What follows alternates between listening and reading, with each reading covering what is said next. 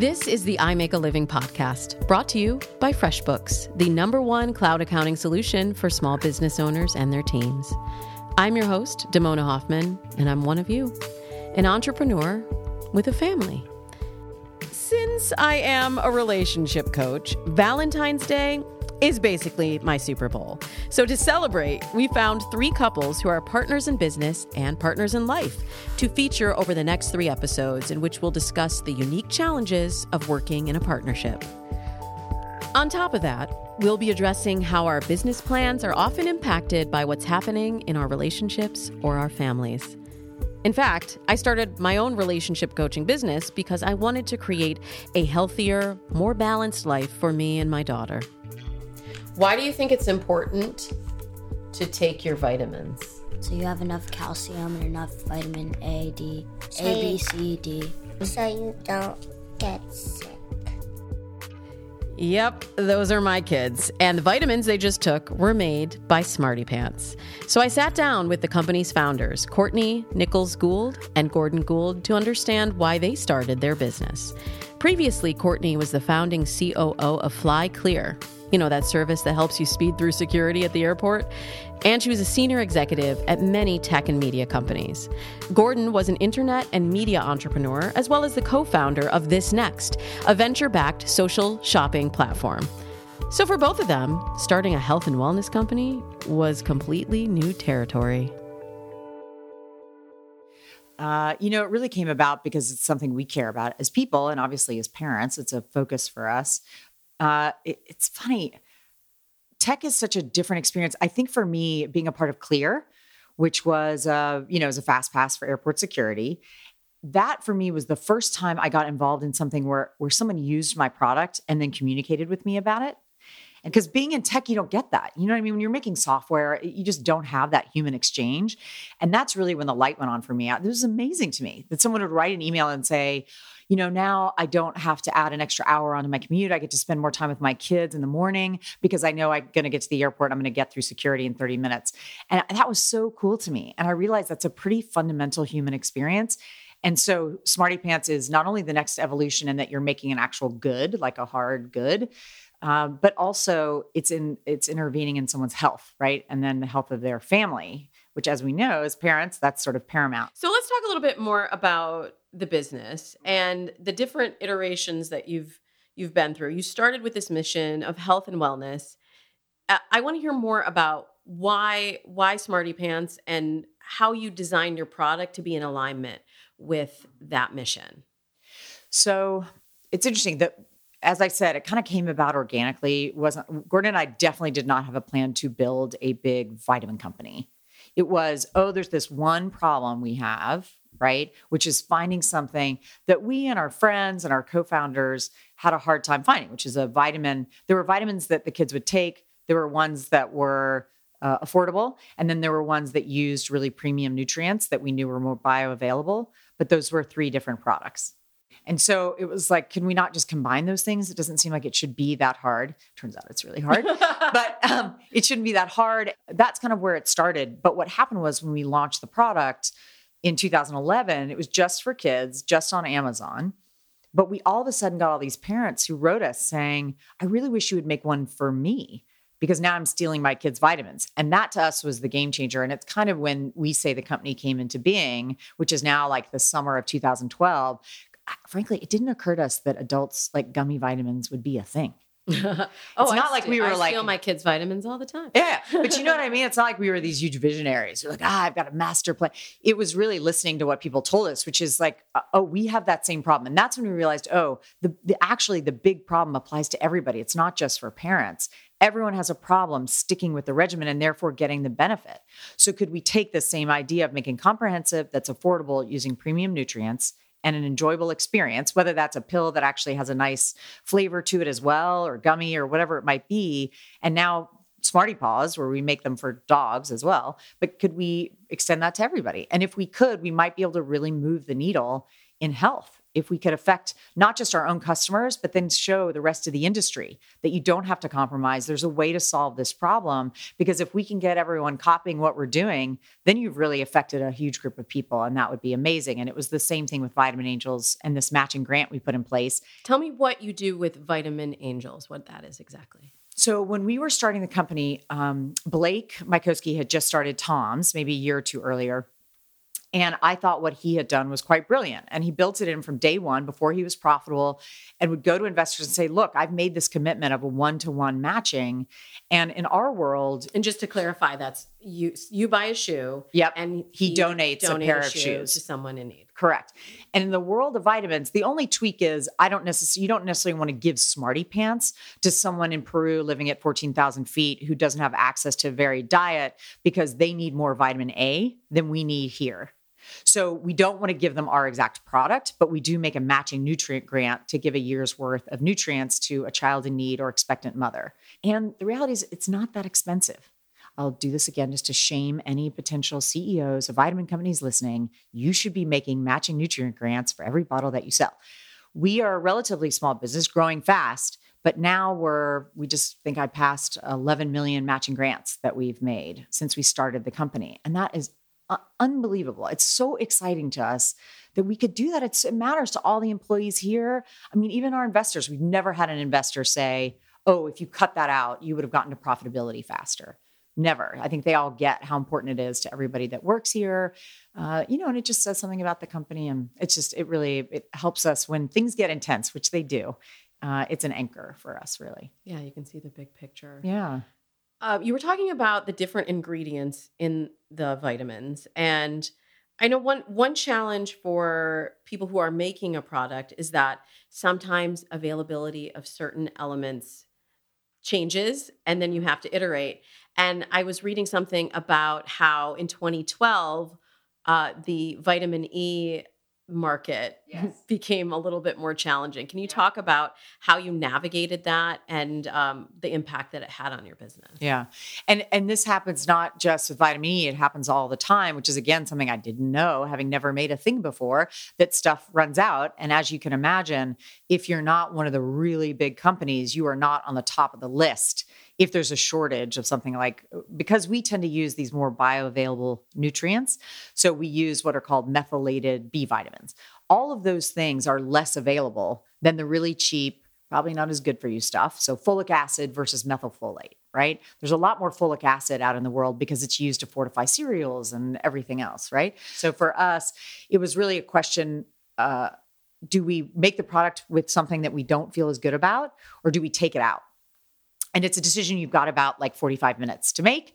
And you're this new startup and, everything's on the line, and you've just gotten into retail for the first time. And, and our answer was to really ask the community what people thought. Hey, here, and by community, I mean going onto social saying, look, we're facing this challenge. What do people think?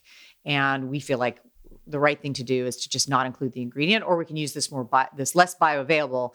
And I think that was a really important moment for us to sort of walk the walk. And walk the walk means being transparent. We can't always be perfect, but we always want to be upfront about where we are on our way to being as good as we can be. So what did your audience say? They said, leave it in as long as you know that it's safe. If it's still available, just not as bioavailable, we'd still rather get the nutrient. And so that's what we did until we could switch back, which we did the next run. It seems like there's a theme here of listening to your customer and being able to improve your product and make products that are really serving them, as opposed to, I think a lot of people come from the point of view of, I think this is a good idea, and so I'll just put this into the world, and if people don't like it, well, then they're an idiot. That's a great product. But you have a very different framework of taking in the feedback and then moving your business forward off of that. And I think if you're in a science-based business, it's the two. It's like you both want to take feedback, because there's no point in creating a perfect product that no one takes. And there is a lot of that. There are a lot of really amazing products that are either too expensive, all those things I mentioned before, but no one's taking them. So you need to hear the feedback, because that for us is about the experience of taking it. So how can we listen to feedback about that? That said, we're science led, so we know there are certain things we want to do, irrespective of what a consumer tells us. An individual person doesn't know that there's an emerging choline deficiency in the population, but we know that. So we're going to start introducing choline into all of our products where we didn't before. So it's that. It's like the marriage of knowing when to listen and also knowing when there's stuff that there's information they don't have access to that we do. And that's our job, is to make it easy for them. It's to demonstrate to them that we deserve their trust, so then we can go out and do the research that they don't have to, but end up with a product that they love taking. So I think it's really the marriage of those two things. You brought up the word marriage. We're now here with your husband, Gordon. And I wonder how much of that ability to listen and communicate with your customers is inspired by the way that the two of you communicate within the business and communicate also with the rest of your team. Do you think that the fact that this is a couple-owned business has anything to do with that strategy? For sure. You want me to go? You can go first. Just demonstrating our ability to communicate. For sure. I mean, look, there's the advantage of it is that we trust each other completely. And so you know that someone's agenda is the same as your agenda, right?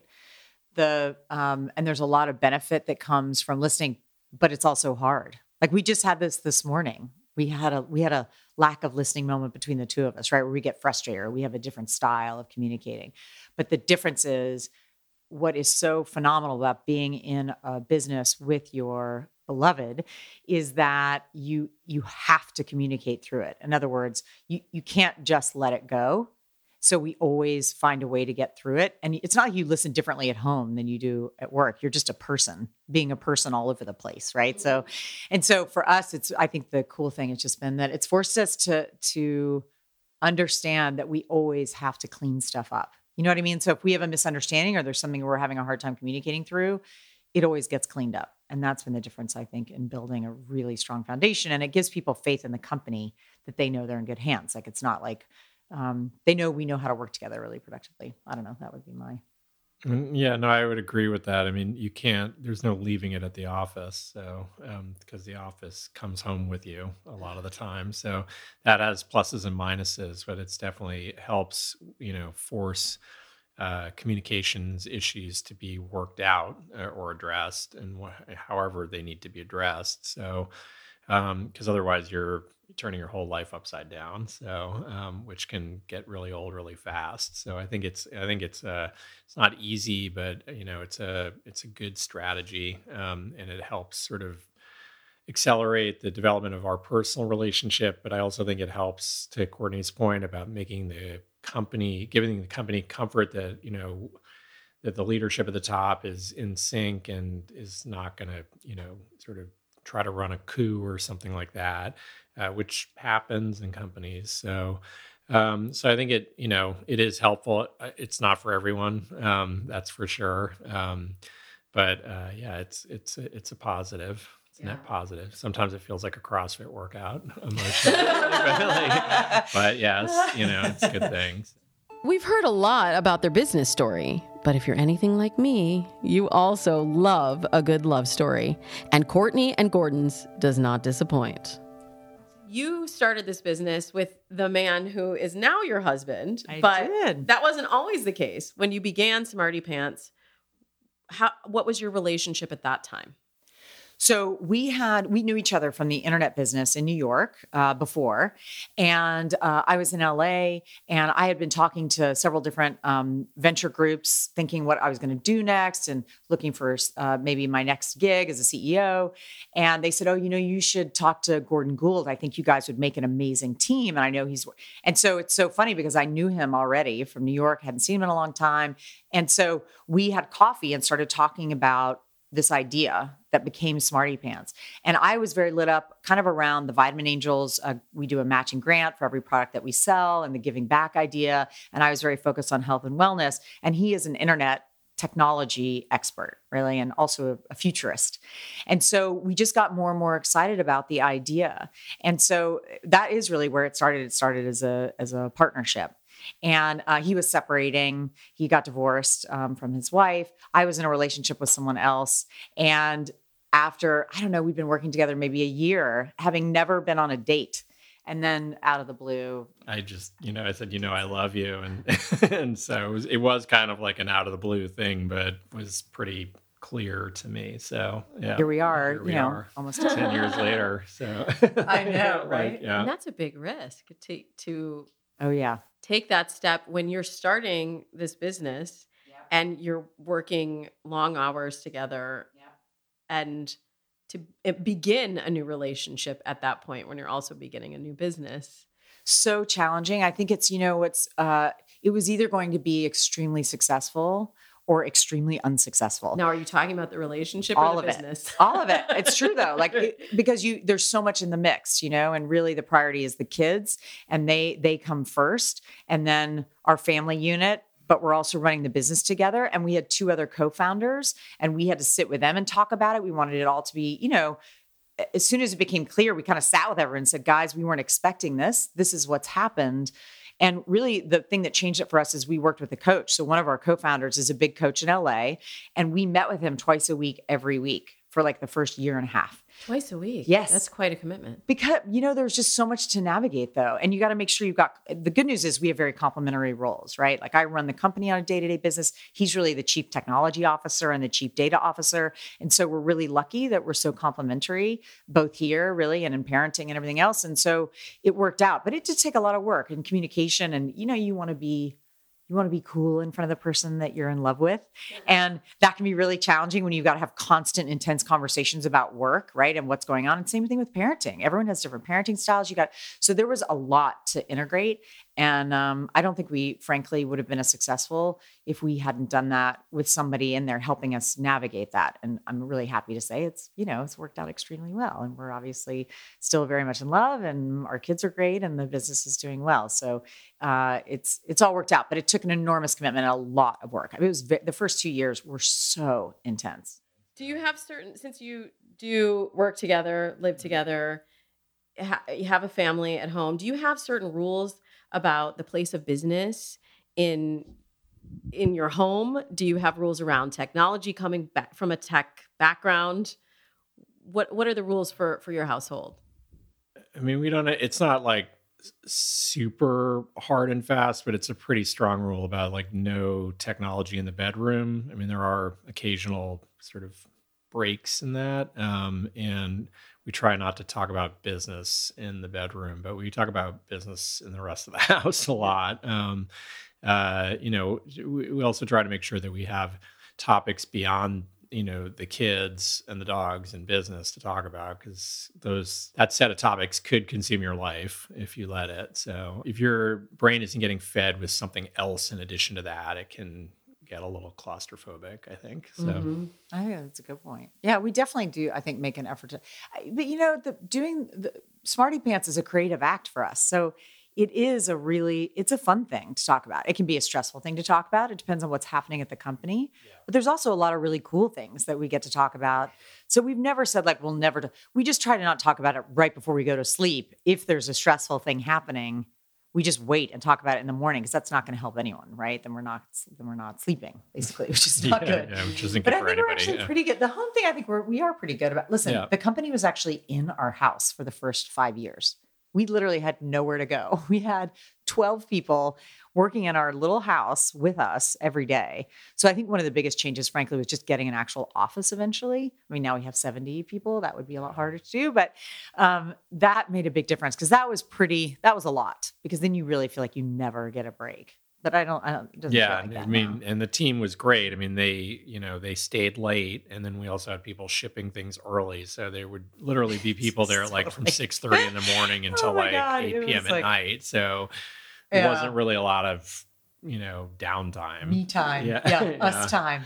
Well, I have to ask, as a health and wellness company then, how did you maintain your own sanity and your own health and wellness then, and how do you do it now? Great question.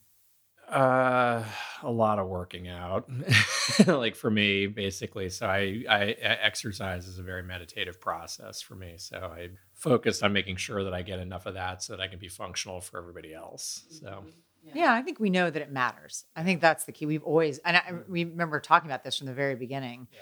It was one of the commitments, even in our vows. actually, that we committed to take care of ourselves for each other and our family and the business so we could be the best person that we wanted to be. And so we do. We always make time to exercise. I do meditate every morning, and that has been extremely helpful to me. I've been doing it for 10 years or something, and I do it before my feet touch the floor because once they do, it's like game on and kids and everything else. But I think that's made a big difference. Frankly, having dogs also helps. Yeah, the because pups are great. They are. It's just something else, and the kids. It's just great. I think for everybody in the family, it makes a big difference, and we take care of each other. I think we do. We have made it a priority to talk about what we bring to each other in the relationship and with the kids, and so I think that we're really fortunate. But again, this is a lot. This is like you're seeing us now in our most evolved. Like, it was not, we were always working out, but like all this productive communicating and how do we take care of ourselves? And we know we need Snakes in a bag. Yeah, it's what we call snakes in a bag. When we get really mad, it'd be very fast. Have you ever seen snakes in a bag? No. So when they fight, it's like, and then they're fine. So you learn sort of how to do all that stuff constructively. And I think we're very fortunate in that I think already as people, we understood the idea that you cannot get something from an empty cup and you got to take care of yourself. And being an entrepreneur is super intense. It just is. It doesn't mean that it's harder necessarily than something else, but it is a very specific kind of intense because there is no one to call. You are the final thing. And that is a very draining experience. And it is very up and down. It's like very high, low, high, low, high, low. And I think you got to recognize that so you can take care of yourself. I find that a lot of times for entrepreneurs, the first thing to go is the self-care. When they're looking at their calendar and they're like, I have a family, I have dogs, I have this business. It's a mistake. It's not sustainable. But how do you make it a priority other than just saying like, I'd like to exercise? It's like muscle memory. I think it's muscle memory. It's just like that. You just decide my life will not be the same if I don't do this. And I have enough experience watching the outcomes tied to when I do and do not do that it's developed very strong aversion. Like I know the price that I will pay down the road if I don't do this today. Right. Is it the same for you, Gordon? Yeah, I mean, I think it's, for me, it's like a must-have in that it is a priority because it's kind of a gating condition for me to be able to sustain sort of high performance in other areas of my life. Because otherwise, I sort of feel like I'm holding my breath. So I can go for a little while, but eventually performance will degrade and I'll be fidgety and, irritable and just generally not as productive. Coaches have been shown to enhance your business performance. According to a study by Stanford, the ROI in coaching is 7 times the initial investment. So even if you don't think you have the money for coaching right now, that coach might even pay for itself. I want to talk a little bit more about the coaching process. As a coach myself, I can see the value in having a coach, but I think a lot of people, it can be a very big expense if you're not at a place where you're in positive, where you're having positive cash flow. Right, exactly. Can you talk about the things that you worked with your coach on and the more specifics on the reason why you think having that coaching was so crucial in those years? It is expensive. I mean, for us, I think I was a competitive athlete in high school and I have always had a coach. So to me, I love that relationship, the dynamics. It was always a worthwhile investment for me. So I think just the idea of always getting better, always learning, there's always more to learn about yourself and how you occur in the world. It's critical as a leader and more than anything else. And as a parent, frankly, that you understand what you come with so that you can compensate, find complementary strengths, all the things that I think will make you successful. So to us, it was worthwhile. I think there are things you can do. You could make a coach part of your advisory board and give them options so that they're willing to maybe not get the cash that they would normally, right? So make it more affordable. Or, when you go out and raise money, I think to an investor, it's a pretty positive sign that you're investing in that way. So you say, look, we're raising this amount of money. I want to say that I've set aside $10,000 or whatever over a year so that I can meet with a coach on a weekly basis and make sure I'm doing everything I need to do to be the best leader, and founder and CEO I can be.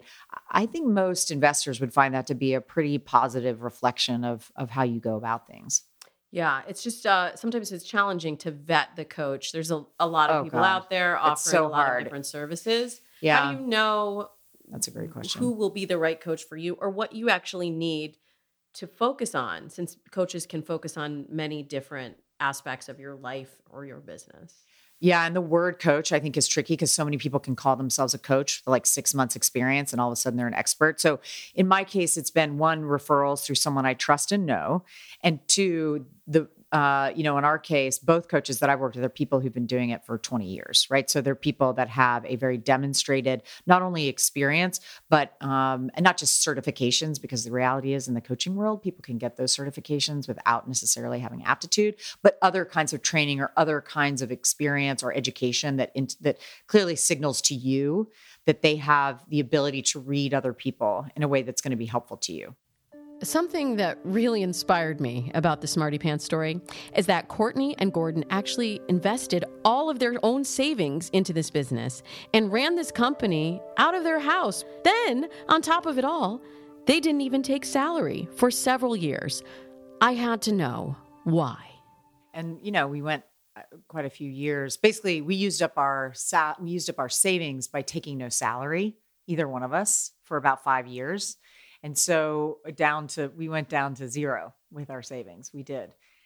And it sounds so foolhardy when we say it out loud like that. Yeah. Oh my God, what were we thinking? Really glad it worked out, Gordon. Yeah, exactly. Were you just so sure at that point that you had something special?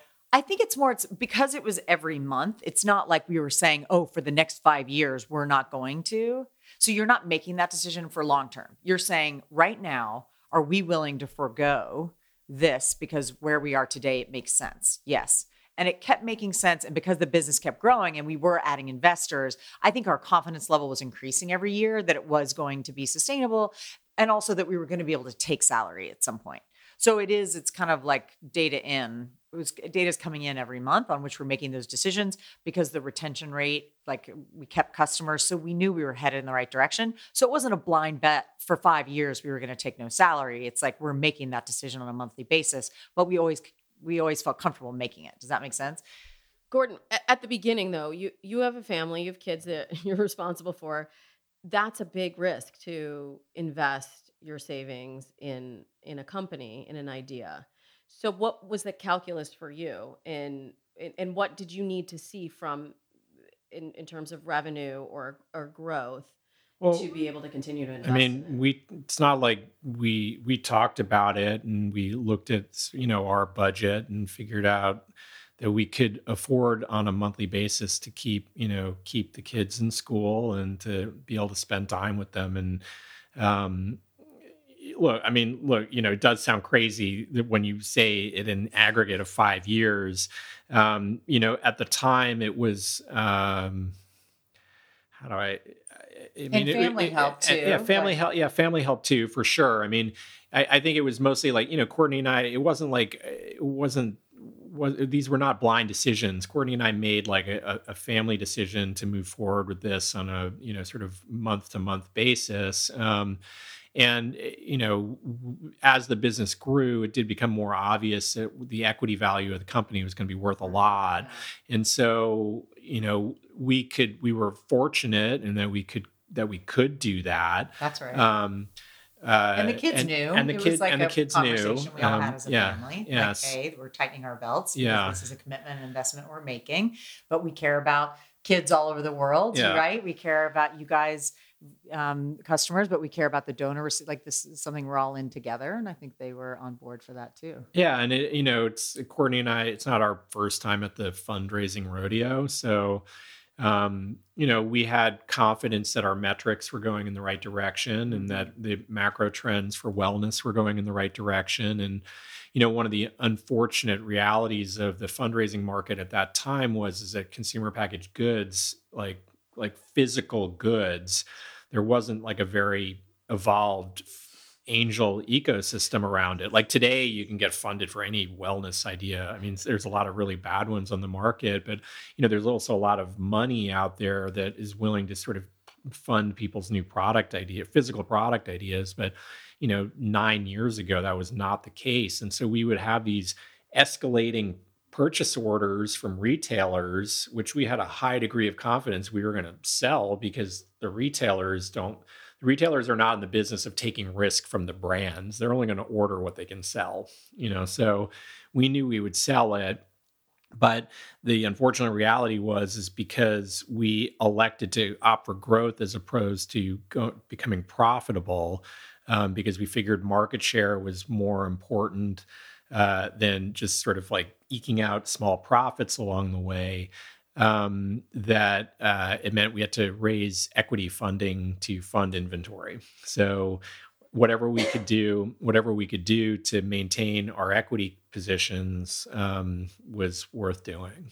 How did you end up raising money for Smarty Pants in the initial round of funding?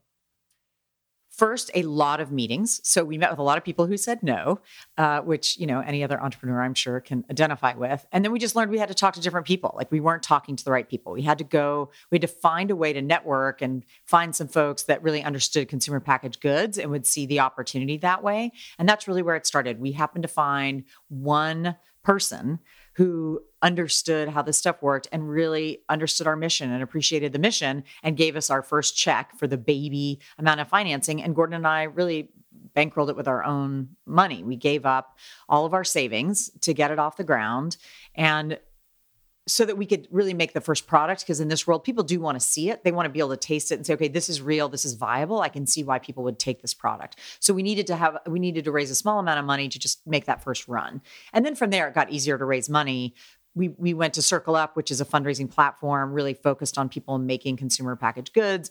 And so we just hustled, frankly, until we could find new people, because those weren't contacts that we had. You said something that I think will really resonate with a lot of our listeners about hearing a lot of no's. And I like to look at no's, and a no to something is a yes to something else. How did you interpret those no's, and how did you iterate once you were hearing the no's to be able to improve your pitch or improve the product going forward? Well, I like that, first of all, about this sort of as a yes to something else. That's right. I think it's actually a great process, because that is how you it's how you learn. You shouldn't be afraid of the no's. That's basically a feedback loop, right? Just like what you said. So what we would do is pick the people you probably care about the least in terms of getting a yes from to practice, right? To do the pitch. And then once you feel like you've really nailed it, go to the 2 or 3 people that you feel like would be the biggest home run for the business. And I think for me, I think I was pretty well trained on the no part, being a learning experience, and that's just basically how you get smarter. You just have to combine it with an enormous amount of persistence. But you've heard so many stories, J.K. Rowling, like all these people who all they heard was no, but they still have had incredible success. You just have to combine it, I think, with a lot of persistence. When we're talking about the numbers, that's something that creates a lot of anxiety for me, and I'm sure for a lot of for me other too, entrepreneurs. Still. Yeah, 100%. How do you sit down, like, as you're trying to figure out how much do I need to get this off the ground? And then also when you're talking to investors, you have to make projections. Obviously, they want to get their money back too. How do you look at the planning and break it down into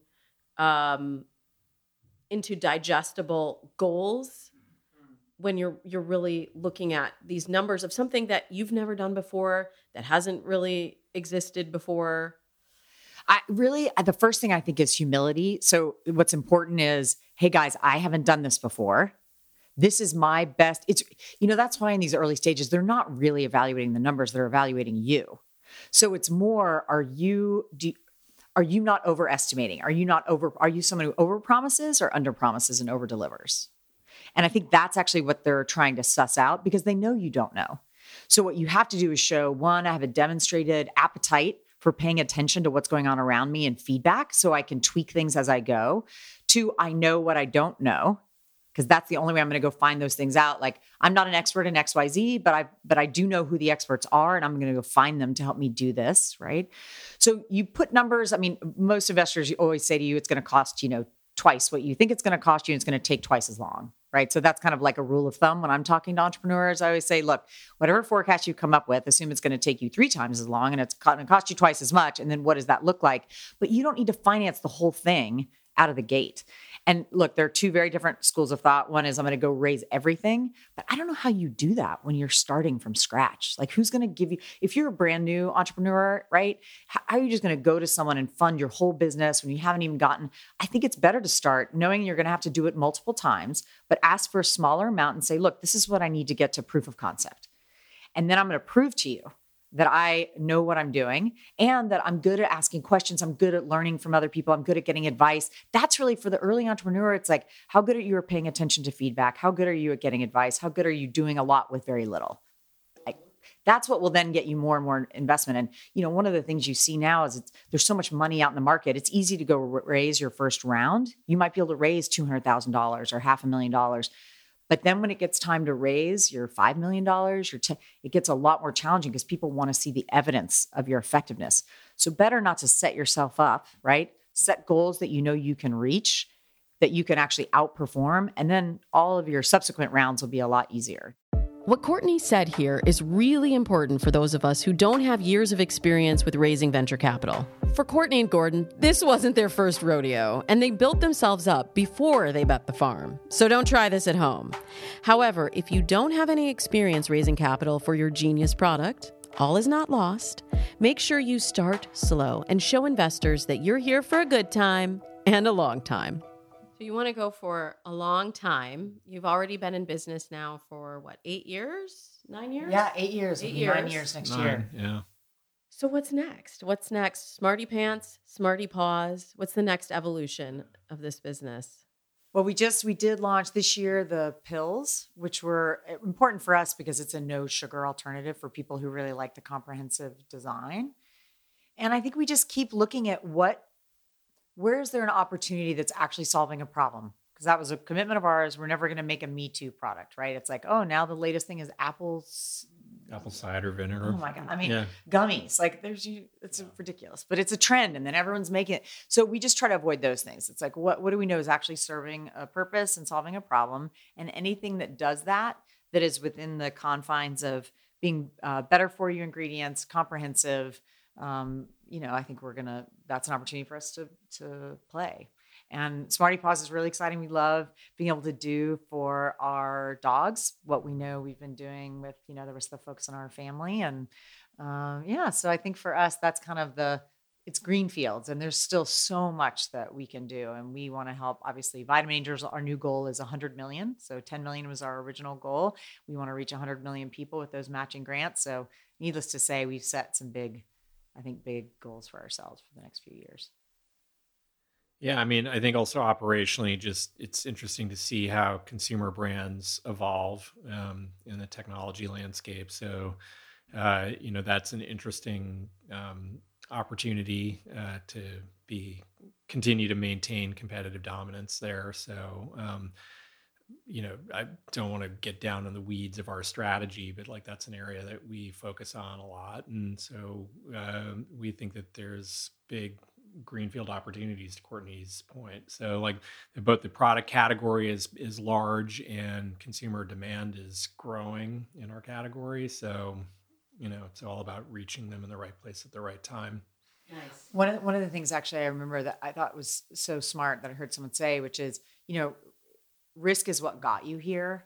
And the problem comes when you start operating from holding on to something you have instead of going for something you want, which is very common. So when you get to our stage, you're over 100 million in revenue, you're getting to be a big, you can start trying to just keep what you have as opposed to doing the things that got you here. And that's actually my biggest focus for the next year, is to make sure that I'm living in the place of going for taking the big swings, because that's where the magic is. Stay out on the skinny branches where all the interesting stuff is. That's true, obviously, in relationship too, as opposed to your safe little, I want to protect. And it's really hard because the more investors, the higher profile you get, the bigger the instinct is to hold on and protect what you have. And we've become high profile enough. A lot of people are gunning for us. We get lots of people trying to copy what we do. And I've realized that is what is, for me as a leader, the number one thing has to be to stay out in the imaginative place of doing the impossible, what people say we can't do, as opposed to just trying to protect where we are. Does that make sense? Yeah. Ray Dalio said something that I thought was, smart, not surprisingly, given who he is. But, he was making the point that, common thought produces common outcomes. And so, there's, as you scale up, as the organization gets bigger, there's definitely a lot of pressures to do things the way other people have done it, or to sort of think about how, sort of unifying practices even within the company sometimes. And sometimes that makes sense, but sometimes you have to sort of be careful of just opting into things because that's how they've been done in the past. And had we launched Smarty Pants the way that other people launched vitamin products, supplement products, we probably would not have been successful, I think. Could you share a tip or a tool with our audience that has made Smarty Pants what it is, or made your life more livable? My tip would be always remember why you are doing what you are doing. In other words, for me, I always come back to why I started doing this in the first place, and that's to help people. And that's my true north. And having a true north, given how unpredictable and crazy things can be, is the game changer. Yeah, I guess there's two things. One is that be honest about what the data is telling you. So can you tell he's our chief data officer? Yeah. So, that's something that people don't necessarily want to hear sometimes, or I don't necessarily want to hear it sometimes. But if that is if you're getting a story out of it that you don't like, definitely look again and make sure that it's accurate. And this goes back to a lot of the times, doing things the way people have done it in the past. And so, I remember there have been several occasions where people have been given me averages, and I'm like, well, an average doesn't really matter in a lot of ways, because one of my favorite thinkers is Nicholas Nassim Taleb, who talks about never crossing a river that's on average 4 feet deep.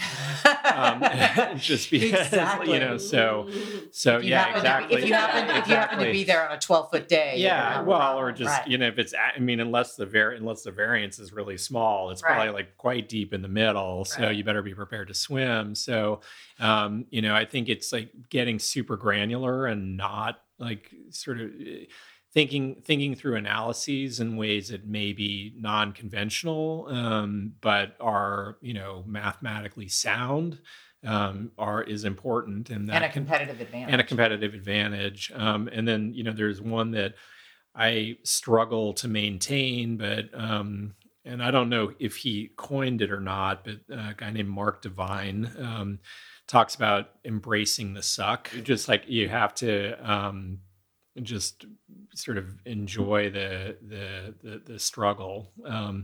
And so, I'm good at that in sports. I'm not always so good at that in relationships or in work. And so I try to translate that enjoyment of the struggle into the rest of my life. So it's hard to enjoy the struggle. I tend to say when I'm in the struggle, I look for the lesson. And sometimes the lesson isn't apparent in that moment, but it's going to come later. So I remember that this is happening for some reason, even though there might not even be a lesson. It might just be hard, that might, but I think that exactly. I think it's that there's going to be some outcome. You're going to be better at something as a result, right? That it's going to suck in the moment, but at least there is something that will come out of it that and you don't know, that's the other thing.